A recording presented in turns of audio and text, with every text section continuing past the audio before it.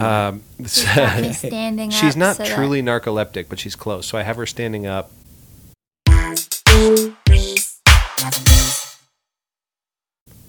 Welcome to Love in Brief, an ABDL advice podcast focused on issues of love. RNT, what kind of issues of love? Love for self. Oh, yeah, we got that one. Love for others. Lots of that. Love for community. Yep. Romantic love. You betcha. We have just so many prodigious scales of love. It's like listening to Yngwie Malmsteen if all he did was play ABDL love notes.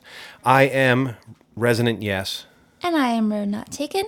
And today, our special guest is a longtime friend, an author of magnificent ABDL fiction, an event co-organizer, and a podcast host. I am, of course, talking about the one and only Zorro. Zorro, welcome to Love in Brief. Well, hello, and thank you for having me. You're very, very welcome here. Hey, how should we call you? Do you prefer Zorro Daddy? What do you like to be called? Zorro usually works. A lot of times I'll respond to hey or you or whatever, but hey, most just say Zorro or Z or, whatever person. comes out. Yeah. Right. Well, we have invited you on this one because the question that we're going to get to is actually sort of an amalgam question. So some days, most of the time, in fact, we read questions that are verbatim from somebody with a FetLife name or a Tumblr name who sent them in. This one is actually, we've gotten a handful of questions that all sort of fit together to one theme. And here is that theme, which is I've heard about all these events that people go to.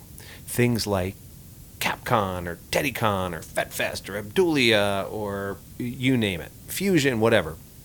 So you're a person who has involvement in a number of different fronts. I mentioned right at the front of this podcast that you are a content creator doing a lot of ABDL fiction and publishing that. You've also worked on the Crinklecast and producing your own podcast work. You've also been helping produce events. And I wonder if you could describe, and I really want to get down to like 101 level here. What is an ABDL event like? Oh, it's something that really isn't as big of a deal as you make it out to be when you've never been to one. There's like this wall that you put in front of yourself, and it's not everyone, okay, but a lot of folks will do that. Oh my gosh, and like, this is what I've always wanted. This is what I always want to go to. And you go there and you find out some of the most amazing things in the world. And probably the most important thing is these are regular, everyday Joes and Janes, just like you. And they actually share something in common. They share 4 letters in common with you that, that in itself is it's a great thing. You don't have to eventually tell them about this because they already see it that way too. Isn't that the most amazing feeling? Yeah. You're so surrounded great by otherwise perfectly normal strangers who share the most terrifying secret in your life. They know your deepest, darkest they secret know your already. Thing. Absolutely. They are just as strange about it as you are, and this is a good kind of strange. So it's a good thing. And there's many different kinds of events. Did you want me to? Yeah, absolutely. Well, you got munches everywhere. And you've got, we have the hotel conventions now. We have CapCon, that's in the spring every year. So let me distinguish real quick. So for somebody who's never been to an event, what's a munch? Okay, a munch. A munch is when you meet and have lunch. So you put the words together, munch. Oh, it's 2 words. Does it have to be lunch? Actually, no. More often than not, it isn't it isn't lunchtime. A lot of the munches that I know of, they made in the evenings. Okay. However, Mako, who is famous from many things too, but the Big Little Podcast being the big one, he's had a long-running munch. It's the DC Littles Munch. It meets the second Saturday of every month, and they meet at a particular restaurant down in the Maryland area there, and they do meet at lunchtime. I think it's 2 p.m. How do people find out about munches? Munches, well, there's several different ways. You get onto FetLife, and actually I'll give you a wonderful tool, and it's not really self-serving to do this. I'm just trying to get the information out there. Get onto my profile, Zorro Daddy, on FetLife. Okay, it's 10 letters straight. Go down to the groups that I lead and look for the ultimate directory of ABDL FetLife groups. It's a listing of about 2,000 groups that I have found on FetLife that have something to do with ABDL, and a lot of them are by location. Strange little town, Iowa. will have an ABDL munch. Another way to do it is get onto a website known as findamunch.com. Oh. Those are two If we had show notes, those would be in them. I don't know how to do show notes, so we don't. But those would be in them for sure. It's a pretty self-explanatory site right Yeah, there. It find a tells you munch. exactly what you need. Yeah. You bet. And that's global. The lady who does that, Joy Spreader, I believe her name is on FetLife, phenomenal soul. She does it around the globe. It's just absolutely fantastic. Wow. I would say the best way to get involved is truly to get involved. People aren't going to be like, hey there, come to this event if they don't know that you exist. Right. So a great tool is to get onto FetLife. Take a look at this. For instance, we'll do some of the bigger ones. Abdulia, I do believe there is a group that they have. Mm-hmm. Yep. Okay, so you get on the groups of, these different events, and get onto my directory. You'll find them all. Capcom has a group page. And this is TeddyCon. the Chicago Age Players Convention, Capcom. Right. Usually can takes also- place in the spring in It Chicago. takes in the Chicago area. Yep. TeddyCon takes place in the Lehigh Valley. It's Allentown area near Philly, and that's literally the setup for it begins tomorrow. It's the middle of October every year. I know. Thank you for staying up late for us. I know you have to Oh, get up no early problem. and do that. No What problem. about on the West Coast? I know there's a big one in California. Yes, West Coast Jungle Gym. They just did theirs in September, Yeah. and that group also exists on FetLife. And I believe that that's going to be their standard. It'll be the beginning of September, and it's usually a weekend. It begins be it a Thursday or a Friday, and then goes until Sunday at some point. And a great way to get started with it is to get on to those groups. All the groups ask you for introductions if you want to give them. Let people know who you are. Suddenly you'll get messages from people Yeah. who don't live too far away. When they know you exist, this is a great starting point. Yeah. None of those are by invitation that I'm aware. It is all open, but it certainly they need to know who the people are that attend the events. So become active. FetLife is probably your number one stop, but don't forget about DailyDiapers.com, which still exists. That's been around for Thank you for the reminder. oh yeah, It's been a around daily for reminder that it quite exists. some time. That's for And sure. and I know Tumblr. We have certainly found quite a community on Tumblr as well. So You if you're betcha. not currently exploring Tumblr for connections, it's not just a place to look at magnificent content. It's also a good place to meet people. We've made some great friends through Tumblr. You bet. So I want to be a little bit unpopular here and say, typically when you ask people about how to get involved, you get this hierarchy, which is like join FetLife, then go to Munches, and you join FetLife in order to find the Munches. Then you go to an event, and then now you know everybody. And I'm going to push back on that, and here's why. There isn't a prescribed path for everybody. And we actually found that the Munches for us were more intimidating than the events, which I know sounds weird. But we found that our best way in was we happened to get on FetLife, and there are other sites, as you mentioned, like Daily Diapers, other sites where Tumblr, where you might meet people. But once we'd met a couple of people we thought were interesting, we actually chose to chat with them via Skype and create one-on-one connections. Then we met with those people in person in their location, so we would go out for lunch or drinks or whatever, nothing terribly committal. Then we went to an event that they were a part of, and we bypassed Munches. Munches for us were more intimidating than events. So all this to say, and I'm just jumping way ahead, Zorro, but there isn't a prescribed path. And anybody who tells you have to go FetLife, chat, Munch, event, there isn't one right way. And you might, as we did, you might find Munches to be less representative of what it is you're looking for than a giant event. We went to FetFest. That was our first event, which was a massive festival. It's now defunct, unfortunately, but Dark Odyssey Fusion has certainly taken its rightful place, where we saw every fetish under the sun in 3 days. And that was our way in. And that was much less scary for us than being in a group of 12 people at an Applebee's or whatever. Right. That makes good sense. There are a great many ways. And you're right. There is no right way to do it. That's a wonderful way of looking at it, because we're not all the same. Some folks. We actually at the Llama Munch we were just talking about this. Like when somebody new shows up, the real truth of it is the first time you show up, you're going to be a stranger, because you've just shown up. And what we say to folks is, you will find people to talk to, and the next time around you'll find more people to talk to. But maybe a munch isn't the way to go. Clearly, you just gave an example right there. Maybe you're not somebody that face-to-face is the way to start. Maybe it is something that's better where you post something in a group, on a website, and that's the way to go. whatever it is that you find yourself most comfortable with, that would be the right thing to do first. Yeah. And from there, you'll find the pathways. You'll meet a lot of amazing folks. For sure. And so there's this natural sort of process of simultaneously vetting for two things. Are you safe? And do we share an affinity? And that happens in every social group, regardless of your interest. This is not a kink thing. Are you safe is a process of, are you going to out me?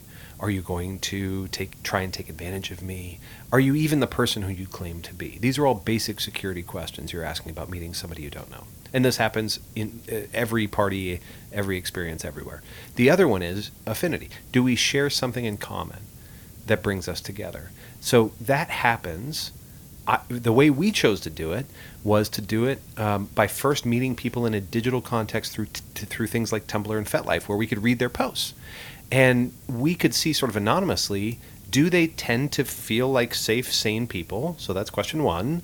And question two, do they tend to seem to share things that we care about beyond just the padding underneath your denim? Yeah, sure.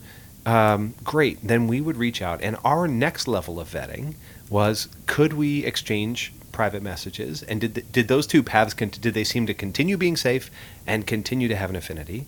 And then it was, could we meet up via Skype? And then we get to see each other and say, are you behaving in a way that seems safe? And are you behaving in a way that shows me affinity? And then it became, would you like to meet up in person somewhere near you? You know, we both travel a lot, so next time we're in your neighborhood, and then we get to see, do you feel safe in person? Do you feel like we have an affinity? And sometimes people would drop off there because it was like, oh, everything was great until we got together, and then we realized we have nothing in common. There's no chemistry, sexual, friendship, otherwise. It was fine, but, you know, and then if indeed we felt it, we would move on. So I'm curious, when you go to an event, and I'm thinking in this case of more of a sort of hotel takeover style like CapCon or TeddyCon, how do you judge safe and affinity in a group of that size? Well, safe and affinity, affinity is, that's always going to be a bit of a personal thing. You're going to know what the spectrum is. Here's what the event is about. Okay, and here are the boundaries, and there's a wealth of information. It's really about an information hunt. So you're gonna find some of the affinities. Safe is across the board. That's not going to be different from one person to the next, because while there is everyone's personal responsibility to keep things safe, that's also something that the event coordinators are going to take seriously as well. And I can speak intelligently about TeddyCon in that that they have security, just in regards to physical safety. And I think safety is, while it is a practical thing, it is also a condition of the mind. You will feel safe when you feel a bit more comfortable. And there's a great many opportunities. Simple things, activities, crafts. There are classes for newbies. Yeah. You know, there's a lot of things that can enable you to just simply be a little more comfortable sitting in this chair. And when that works, hey, that's great. Then you'll be able to get up and walk over and say hello to somebody. And once you've met that one person, the first person, which likely is somebody who's running the thing, then they introduce you to someone else. Mm-hmm. We tend to do this a lot. But we also bear in mind that there are some people who are very comfortable leaning up against the wall, just enjoying the view. Yeah. When they're ready, that's really the big thing. It's gauging when someone's ready, and you give them the safe environment, and you take it seriously. You take it very seriously when you're putting something together. I would say another aspect of safety that I've noticed at the events we've gone to is we've never gone to an event that was of that scale that hasn't had security who kind of already knew the deal. Yeah. And they're all very, very discreet and very kind and very... I've just felt safe. You can tell they're there for your benefit, and it's just a really nice thing to have. I know it's a different kind of safety that we're talking about, but Right. It's sort of, for me at least, just knowing that there's sort of, it's like knowing the door's locked so you can watch a scary movie. It's like knowing that the front gate's safe so Yeah. you can sort of explore safety in other ways. And I'll just call out, thank you for pointing that out, because things like Abdulia, TeddyCon, CapCon, Dark Odyssey, you are welcome, and I would encourage you to ask beforehand if you have concerns about things like safety and privacy. What are your policies? And my personal experience, as somebody who, much like many of you, has a lot to lose, were this to become a huge public spectacle, my experience has been they have overthought this for you. But Yes. please do ask the question and push on it. When people bring their cell phones in, do you have to put a sticker over the lens? Because that would be really helpful. Well, they sure do at CapCon, I can tell you that. Well, when somebody does violate a safety protocol of any kind, do you have dedicated staff? My goodness, we do. We do have, actually, here's the staff that takes care of that, and here's how they take care of it. Well, do you have any policemen that you've hired? We do. Here's how we take care of our security force. Well, are they informed before the event of what kind of event this is, so they're not the ones taking pictures and being weird about it? Well, yes, they're the same people who are invited back every year, and we vet them, and blah, blah, blah. Please ask those questions for yourself, because I think you'll find that the staff of these events has tried even harder than your and my paranoid brain to think about every way this might go wrong. But I can't speak to every event in every chapter, so do your research. I'll also put into that not only should you ask those questions, believe me when I tell you that event organizers, they want you to ask those questions. Yes. Because it then creates something, let's say on FetLife, where somebody has asked a question about a very important point that they're trying to make sure everybody knows, and here's another wonderful opportunity to do it. Bear in mind that, if there are 50 questions that go up there, it isn't an instantaneous response, but it is still a response, and it's a wonderful thing. You're doing nothing wrong. You're actually helping the event by continuing to ask those questions and to ask for details. This is a great thing. That's right. It's sort of like a hackathon, right? You're trying to find they want to know about any potential flaws in their security, and you're going to alert them.